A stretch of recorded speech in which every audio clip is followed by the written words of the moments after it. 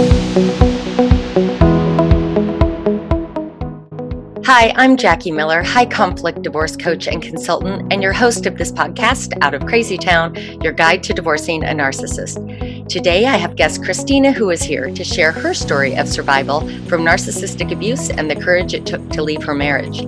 Christina discusses how easy it is to lose yourself in these controlling relationships and gives us hope that in a life absent of your abuser, you will not only rediscover yourself, but find a version that is stronger, smarter, and more resilient than you ever thought possible.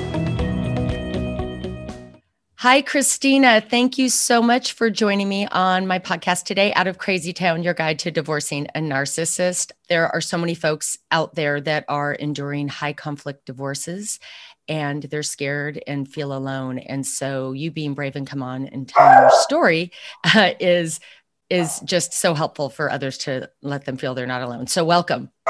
Thank you, Jackie, so much. I wanted to just sort of kind of launch into some questions for you about your journey and what your relationship was like, your marriage was like, the divorce, et cetera, and just sort of give some people some background. So how did you and your ex-husband first meet? Well, I was quite young. So I was, early 20s, and we sort of just met through friends in the city that we were living in at the time. And he was 13 years older than me. So, it really becomes clear that when you're in your early 20s, you really don't know yourself and you're not, clear on who you are and what you're kind of willing to put up with or even recognizing red flags. So we met, and it was sort of out of the gate, it was a great relationship. We started spending a ton of time together, and we're together, all the time pretty much. Yeah. Yeah. And so, you know what, that's a good point, because I want to point something out right away. This goes with being young, but it also it goes with personality types. And when basically like a narcissist or someone with narcissist personality disorder is looking for that perfect mate, it's someone who doesn't have a lot of boundaries. When we're young, not everyone, but there are a lot of us that were out there that just didn't have our boundaries in place, and they love that. Absolutely. Well, and I think you're just forming your boundaries, right? So even though I was strong and I was independent and had been on my own for, quite a few years, you're still very new to, recognizing red flags or what kind of partner you want in life. Those things haven't been really solidified yet. So, someone like these types of personalities, they feed on that because they know they can come in and act like they're your ally and then kind of take over and, steer the boat and really control the whole situation without even realizing it. Yeah, absolutely. And then I wanted to talk more about, like you said, the beginning of the relationship, everything was so perfect. And yes, beginning of relationships when you are in love, are perfect. That's, why you continue on with this person. But there tends to be a lot of love bombing and an intense beginning. Did you experience that? 1,000%. Yes. So very much like I was his best friend. I was his, only kind of one person he wanted to spend all the time with outside of working. It was kind of, I was put on a pedestal, and, he really, in a world where you've maybe had past boyfriends or you have girlfriends that have boyfriends that are cheaters and they're kind of out with their buddies and they're kind of hard to track down. He was the exact opposite. It's like you said, love bombing is a good word for that, because he just came in hard. And it was just kind of all encompassing. And it makes you feel initially like, wow, this person really wants to be with you. And he's such a good partner. And, he just wants to be with you all the time. But the reality is that's how they kind of set the stage for their takeover. I call it, I used to call it, it's like a mini cult, that's how they set the stage to get you into a place where they can start to brainwash and kind of convince and manipulate the situation around you, because you feel like you're like in the inner circle. Absolutely. And with that, then the isolation usually begins. Yep. And so what was that experience like for you? We were together for a few years. Then I got pregnant. And once I was pregnant and once we moved to a sort of a different area of the city, I was much more isolated. We knew some people, we had some friends that were sort of his. I made some friends sort of through having a baby and those kinds of things. But the reality was I was taken out of where I was sort of comfortable. So the isolation definitely started with the first baby, and kind of continued from there, because at that point, then now I'm sort of under his control. I'm no longer working. I'm pregnant and then have a child, and I'm still very young. And, you're just not sure of yourself. And now suddenly I'm overnight living in his world, Yeah. his reign with, his employers and, people he has working at the house, or, his sort of his little regime, right? Yeah. I'm an employee of it. It feels like, Right, So, right. That's and so well said. Like you're in his world now, and it just happens gradually and you don't realize what's happening. And did he change a lot after the first baby? I don't know if he changed a lot. Okay. I think that really who he was just came out stronger because he just felt like now he had a real lock on things. I think the tendencies were already there. The personality traits, the narcissistic behavior was already there. It just came out full force because then what happened was it's not just me he's controlling. Now he's controlling, our child, because it's like he wants to control the names. He wants to control what's going to happen, all those kind of early decisions that you make as a couple when you have a new baby, Mm-hmm. or even when you're pregnant, you're going to have a new baby. He essentially was making, along with, our wedding and when that date would be and who would come and who would attend, and all of those things become his decisions. Mm. So I think that it was always in him. It just goes twofold at that point, because he really has me in a position where he no longer really has to play that he is going to give me a voice. Yeah. He doesn't play that game anymore. And when did you start to just sort of be like, oh no, this isn't normal, or this is feeling really oppressive? Like, when did that just start to dawn on you? I think it was around, after I had the baby. When I was pregnant, that's a very overwhelming experience for someone who's sort of young and not necessarily ready for it. So I was sort of pretty much focused on other things at the time. There wasn't control on my everyday activities or even my spending. So it gives you the illusion that you are living a very comfortable life and you have lots of freedoms. And you're so lucky because other people would die for this position and this, kind of relationship or this lifestyle. So you start to realize that after you have the baby and you start to try to, get back to yourself and find your way being a young mom and kind of, connect back with who you are, that he doesn't want that. And I think that's for me when I started to feel like I couldn't really breathe. My first son was 3 to 4 months, and he wanted to have another baby right away. There wasn't a consideration of, are you ready? Do you want a baby? It was this pressure. So I felt extreme anxiety. I had a lot of nights where I'd have to take, Ativan or Xanax because to battle that anxiety of knowing I wasn't in a place where I felt content and secure, yet I was there and I was locked in, and there was this pressure to have another baby, and because that was the timeline he wanted. And I think that's when it really hit home, was there wasn't really any room for my opinions. Even though I have a lot of great things to bring to the table, they were never considered, and they were never wanted, those.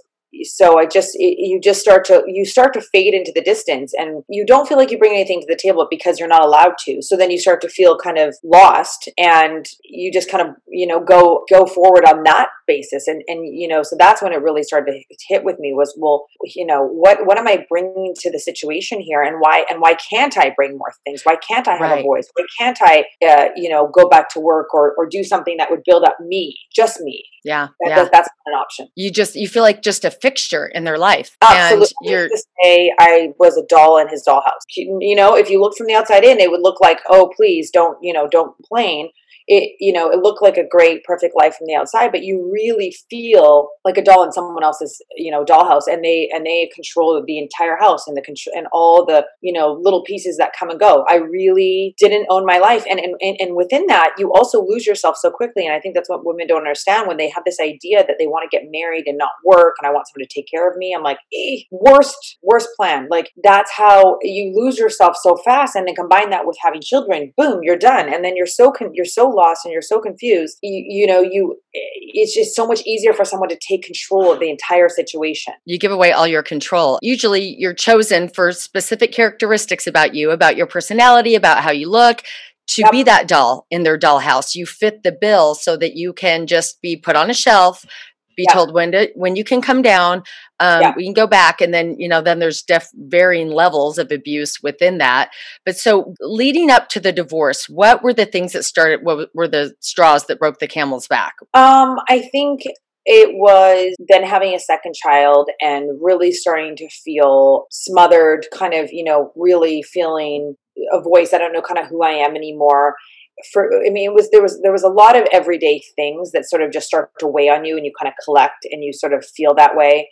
You just feel unhappy, kind of confused. You're just living in a world where they make all the decisions all the time. It's interesting because you say, you're picked for your type of personality and those types of things. And I truly think a lot of these types of partners that are so narcissistic, they actually don't want someone that's super submissive out of the gate. They want someone that gives you the illusion that they're super strong and independent and interesting and accomplished, and they're very dynamic and eclectic. They want all those qualities. Yeah. But then they take them and they beat you down enough that they can manipulate it to where they have full control of you. But to the public eye, you still exude all of those qualities. Yeah.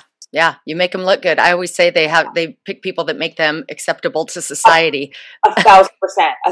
And people really felt like I was sort of the better half because I was much more, friendly and charming and all of these things. But in reality, I barely could keep my head above water living in that kind of regime. It was truly what I say was, a cult-like situation.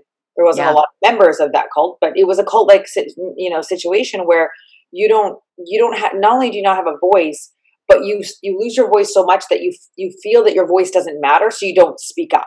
Yeah. So I think for me, leading up to the divorce, it was all of those things. And then I had a dog. I had a couple dogs, and one of my dogs passed away, and it was very tragic and very sudden. And I think what happened was it really ripped off that superficial layer that's kind of keeping everything contained. Mm-hmm. And I just spun out of control and realized, the one thing that I had that was sort of mine that I came to this situation with was gone.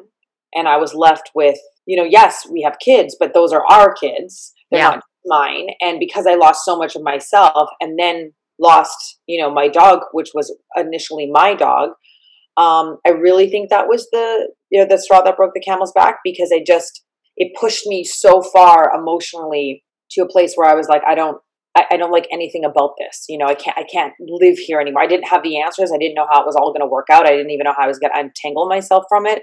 Mm-hmm. But I just remember feeling immense anger towards him, even though it wasn't his fault that my dog passed away. It was immense anger towards him that everything I had in my life was. Yeah, well, that is so profound, because think about that. Yes, what that dog represented was the last part of you. Yep. That was just yours. Yep. And so it's so hard to lose a pet anyway that you've had and you've cared for so long. But when it holds that much, it's a symbol of, you're the last bit of your freedom, or the last bit of who you were, and, just when you were you. I could see how that would just put you over the edge. Like, oh my gosh, now what do I have? Absolutely. Because and with a lot of these situations, you even know when he met me, I had my own place and a great spot and a great, career. And and for being so young, I had things together. When I really came into his world, I was, one of the first things kind of that he said was, I don't need any of your stuff to, just basically bring yourself, bring your dog, bring your clothes. Yeah. And so when you come into that situation and you're really under their regime and everything is theirs, mm-hmm. And how everything is done the way they want it done, to lose my dog was really just, it just pushed me so far to that edge that I couldn't turn back, because I knew then that I had to get out then, or else it would never really happen. I was young enough that I knew I could find my way again. Yeah. And no matter what age you are, it's difficult to find your way. But I knew that if it was more years and more years of the control, it would be even harder to untangle. It is. It's so hard to leave, and it's terrifying. And that's why I do this podcast. And again, I'm so grateful for you coming on and talking about it, because the loneliness and the fear that overtakes you, and like, how is this going to turn out? I don't understand how this is, how I'm, like you said, I'm going to untangle, but something deep inside of me is telling me to run. That's right. And good at telling you that you have no options. They're really good at making sure that you feel that you really don't have options, and the way that you feel is really crazy, and that you are, insane for, not being happy. And, they really do a good job at making you feel like you are the crazy person in the situation. And then if you were to leave, that's it. It's downhill for you all from here, Which Yes, and that brings me to my next question. So, how did it go down? Was it you that filed? And then getting into what we now sort of my colleagues and I, one of our colleagues has coined post-separation abuse. So it's the whole, pardon my French, shit show that occurs once the divorce starts. So was it you that filed, or how did that happen? It was after my dog passed away. It was clear that, I wanted some kind of separation. Of course, in typical fashion, he took control of the situation, and he was like, "Oh yeah, you can move out, you can get a place, you can do this, you can do that." Again, kind of taking the control of things, not ever, looking to have a conversation, or level the playing field and just kind of find out what the best plan is. We separated for a while. There was a lot of shenanigans that went on with documents, and right out of the gate there was lots of idle threats of not hiring lawyers, that there would be bankruptcy claimed. So right out of the gate, and I was a pretty good disciple at that point. I was very much still, drinking the Kool-Aid. Yeah. So I really kind of listened. I was like, okay, and he played Mr. Nice Guy. If you do this and that, I'll give you this.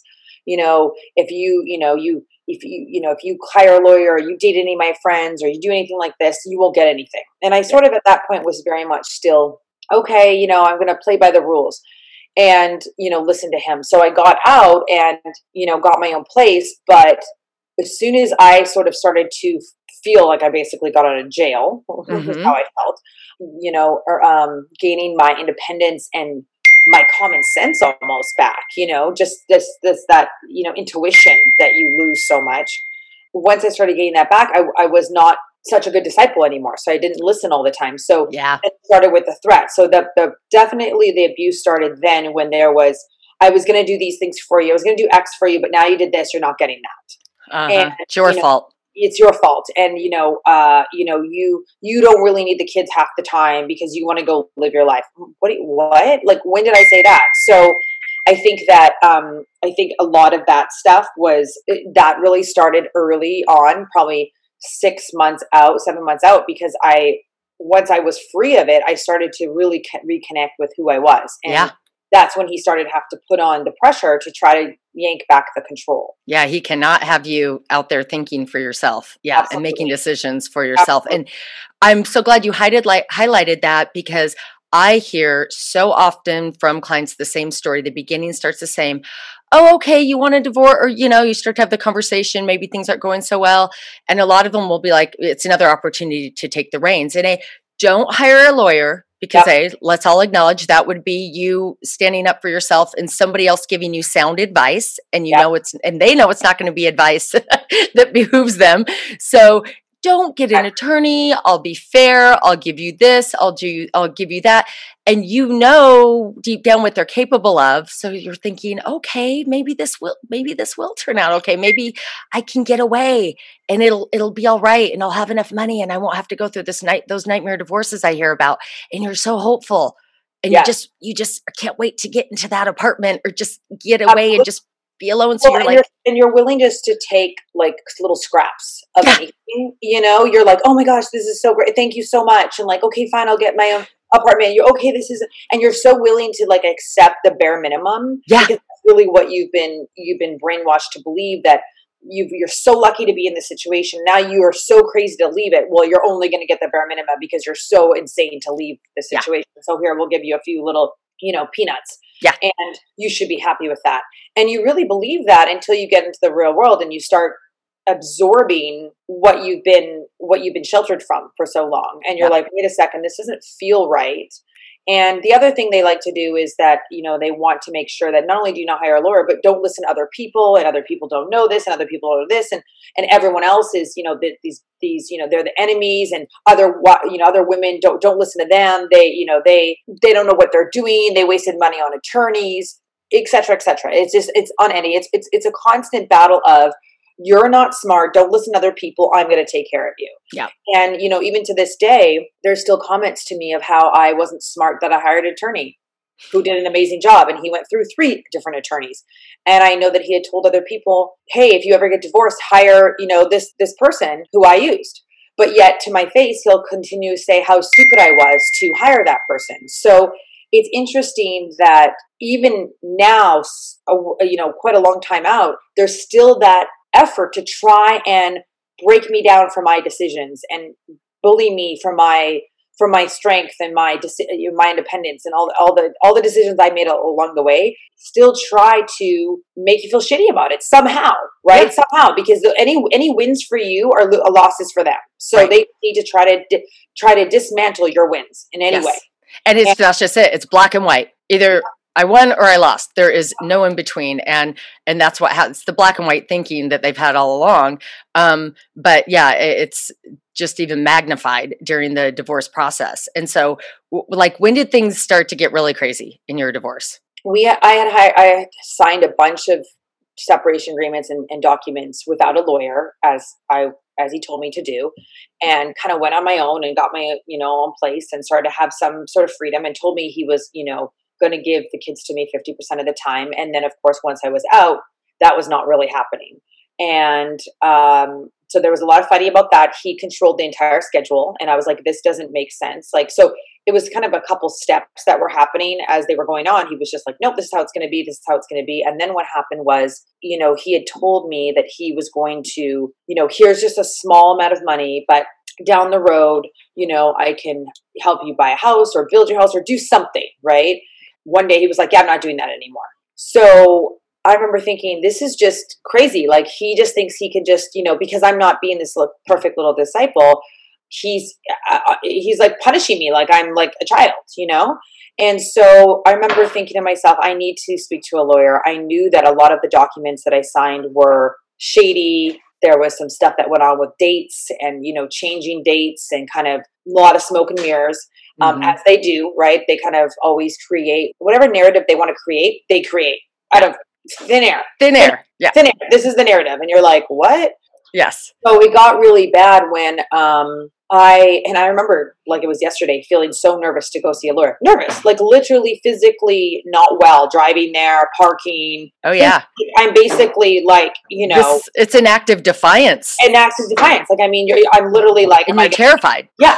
Like, just felt sick to my stomach the entire time. And I remember the attorney saying to me, reviewing all the documents, and she said to me, I'm really surprised that you signed these things, because not only are they extremely unfair and ridiculous and fraudulent, you clearly are smart. You're not a dumb person. You're not, head in the clouds, and you're articulate. And I think that's the thing that people don't realize, is that they really do get you and mess with your ability to think clearly. Yeah.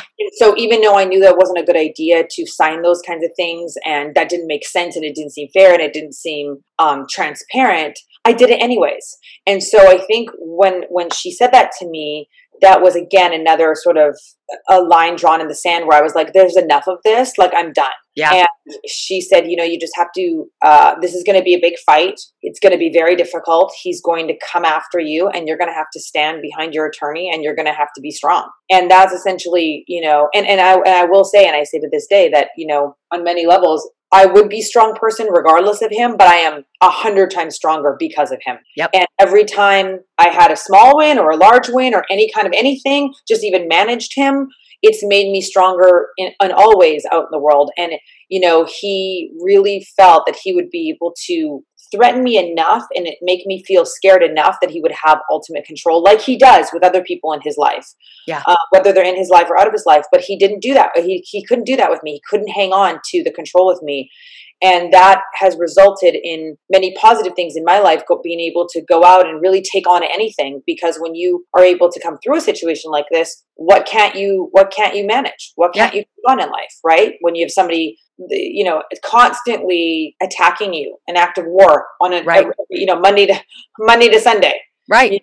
I always tell people, like, once you physically can get away from them a little bit, every single day that goes by, it's like your brain starts to heal. And literally, that's actually physiologically true, because you have been living in fight or flight for so long. And literally the hormones and the chemicals that your brain and body has been emitting have kept you in a state where you can't completely have thought, go through a full thought process, or, you're signing things out of fear, like you said, not out of common sense. So once you can sort of separate yourself and start to think for yourself and have the mental space to think for yourself, things just really do start to come together. And I usually ask guests this at the end of the podcast, but let's talk about this now. It's like, what do you have to look forward to when you get to the other side of this? I can just tell everyone out there that's in the fetal position right now, you will be stronger because of it. And you will not believe the things you will be capable of doing in a positive way for you, for yourself, and for your future because of what you will be going through. Oh, 1,000%. I mean, you're in such a lost space and you feel like that's going to be forever. But I will say that, you'll look back and you won't believe. I mean, I look back and think I couldn't even pick a paint color for myself when I first moved out. I remember thinking I felt a need. I wanted to change the color of my walls. I felt an overwhelming need to call him, even though we're not even, we're in war, and ask him what color he used on the walls, because I didn't feel confident enough in myself to make that decision, because I was so lost in who I was. I wasn't tapped into what I liked and what made sense to me. And because that was one of the things he always used to say, well, you don't really know, and you don't really know your style, and you don't really know this, and you don't really know that. And, after a while of someone telling you that, you believe it. You believe that you don't really know as much as everyone else around you knows, so you should just be quiet. The constant underlying message is you're just not smart enough. You just don't have the right. You just don't. And it's just constant. And after a while, it sets in, right? And you start to believe it. So when you leave that and you're in that fetal position, and then you start to come out of it slowly, and it's a hard space to be in, and you have to fight through it. But when you start to come through it and you have a few little breakthroughs, you literally, you're shook on how could you have been so, like, I remember thinking, how did I not pick outfits for myself? Like, when I tell people this today, they're like, oh, so that's funny. You were in a controlling relationship. They think it's a joke. They're like, well, how is that even possible? Because you're such a strong, intelligent, independent, fun, charismatic, like successful woman. And it is mind-boggling to people. Yes. It really, whether it's guys I've dated or guy friends or girlfriends or whoever, people are like, huh? Like, it's hard to imagine me being in that position. And that's the thing, is that when you're in it, you feel like that's, you feel extremely lost. And to anybody who's in that position right now, it's only a matter of time. It's every day you just have to get up and kind of focus on doing things that, make sense to you, that are good for you, that are good for your soul, good for your mind. And every step in the right direction will get you there. And you'll be there without even realizing you'll be there. And suddenly there'll be this like whole new world, a new chapter, a new person that you'll be, who really you always were, but just it was beat out of you for a while, right? It was just manipulated out of you. So it's really no different than being in a physically abusive situation. No. But the physically abusive situation, you have bruises, you have cuts, you have physical things that you can be reminded of. Whereas when it's a mentally and emotionally abusive situation, you forget. Because you can't take a photo of it. Oh, this is what happened. This is what he did to me. Right. There's no physical evidence, like you said, to show people. And this is a little bit of a tangent, but this is why I want to tell people that if you are with an attorney, or if you are with a therapist, or even friends in your circle that are sort of looking at you and not getting that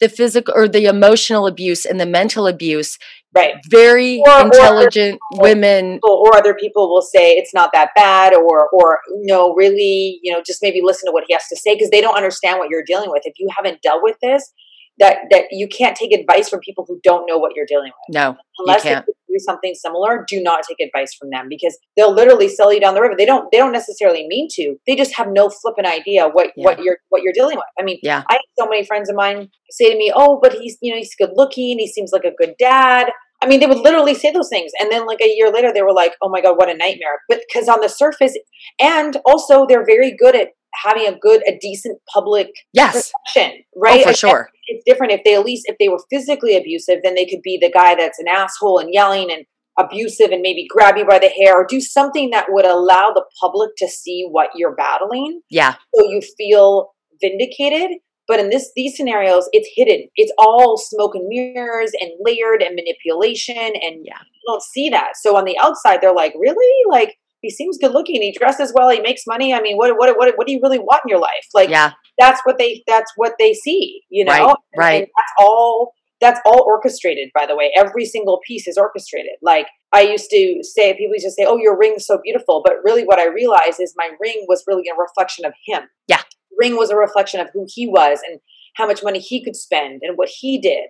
And so everything really in his life, including me, was a reflection of him. It wasn't like we were a team together and he wanted my input. It was really, I was another piece in the larger puzzle of wanting to build his image. And thank you for that example, because I like to often pause and say, could we just talk about what healthy would look like? So a big ring on your finger would be a husband who is like, I love you. I care about you so much. I want everyone to know, not that you're mine because it's ownership, but that we're together and I'm the luckiest man in the world to have this beautiful, intelligent wife. And, you know, which ring do you want, honey? Which ring do you like? That's what healthy looks like. The ring on your finger when you're married to someone like your ex is ownership. Look how much money I make. Look at my, beautiful doll, my doll in my dollhouse. And look at the ring that I can afford to put on my doll's finger. And exactly. And you know, I remember when a couple of years out from my divorce, I had gone back to work and I was dealing with some clients, and I remember they were like a young couple, young married. I think they maybe just had a baby. Watching them speak about their decisions about this house and what they were going to do, the way they were speaking to each other and the way that he was deferring to her and being like, well, I want you to be like, there was just this overwhelming vibe of they were partners in life, right? It wasn't his life and his control and she was just in it and lucky her. They were partners in it. And I remember it really hitting me hard because I was like, that's something I never had. I never had that. My voice never mattered. He made the decision. And I think that regardless of age difference or any of those things, when somebody takes over that role all the time and your voice doesn't matter, that's where it's going to lead you. I mean, and you're going to lose your voice no matter what. You're going to lose who you are. It's just going to be what happens, right? Yeah. And that, like you said, a healthy relationship is not that. That's interesting because I think that it's like, and you want to look forward to calling your partner and telling them about things and whatnot. But in those kind of controlling marriages, I often hear clients say, like, I constantly contacted him or called him throughout the day, and it made it sound like I'm this. Anyway, it was like for permission, and like I needed to let him know what was going on throughout the day, and I didn't want any surprises when he got home, so that there were, fist slamming on the counter and like questioning and like, why'd you go to that grocery store today? And so I would literally contact him all throughout the day just to get his input and get his approval. Or like you said, make sure the paint color I picked out was okay, because not only do you not feel confident in picking out the paint color, there's also this fear like I might be in trouble when he gets home. Oh my God. I can't even I remember standing in a store. I was there to pick up some towels and I was sweating. Like, what soap dish should I pick? What would he, if he was here, what would he pick? What if he was here? Well, what do I want?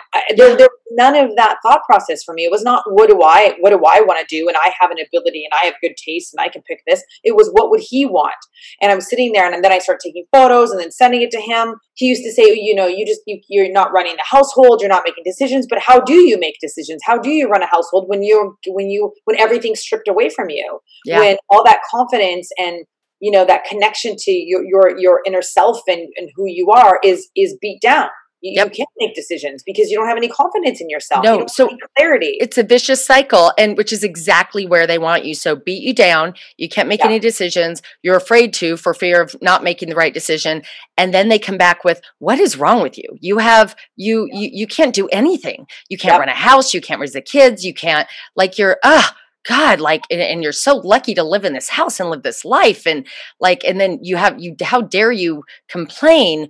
Or, when it's not a complaint, maybe you're just asking for, I don't know, you could ask for the most basic things and it's a complaint, right? Exactly. And, I was going to ask you, like, what were your craziest stories, which you're welcome to share. But I honestly think the soap dish is so profound, Christina, because that is it. Just you just gave me the chills and almost tears come to my eyes, because you're absolutely right. This, again, going back to this extremely intelligent, I know that you're very successful in what you do, strong woman who used to have this very independent life, and you had your own place and your own stuff and your great career, and now you're in an aisle at a store questioning what soap dish, and you're sweating over it. And it's like, let's just contrast those two things and take the magnitude and how profound that story is, because that's just so well said. And thank you for sharing that.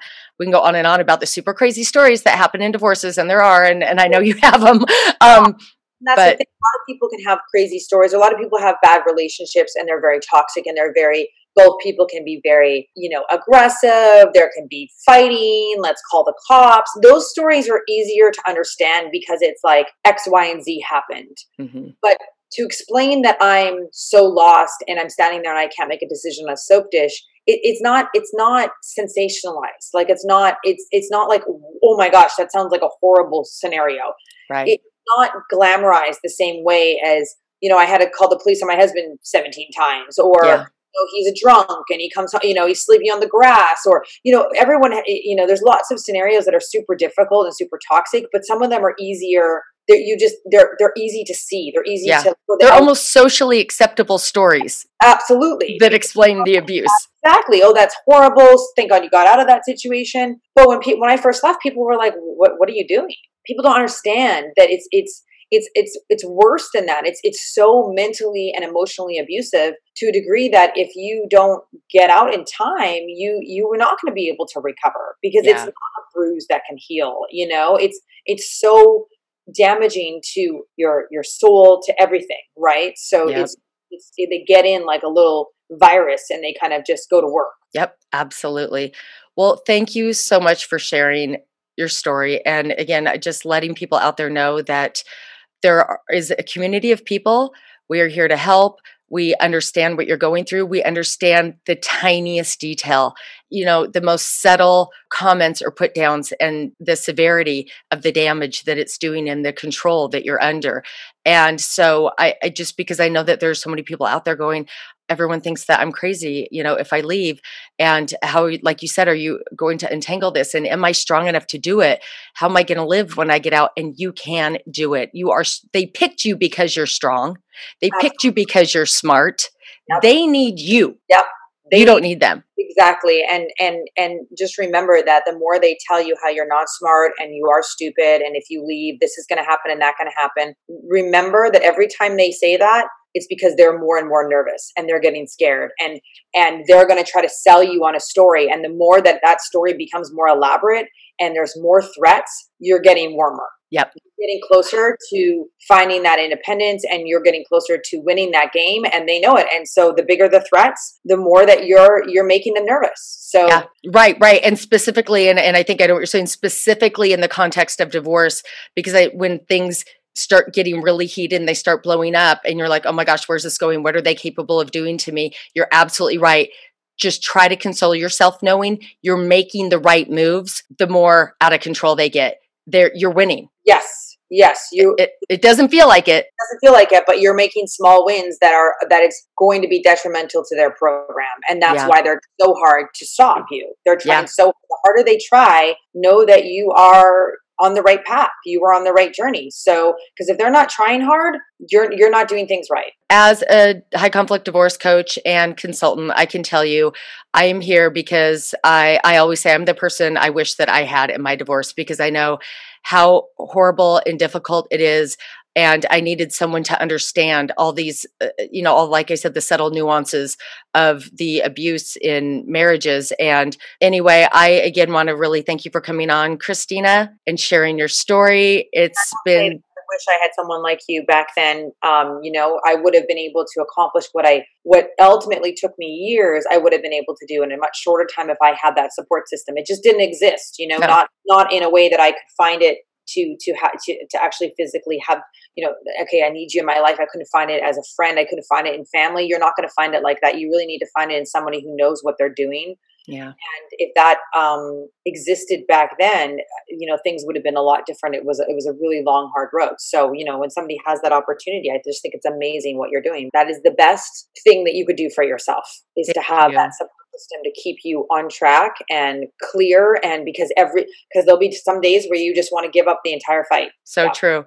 Thank you again. I so appreciate you being here. Thanks again, Christina. Okay. Bye-bye. Take care. Bye-bye.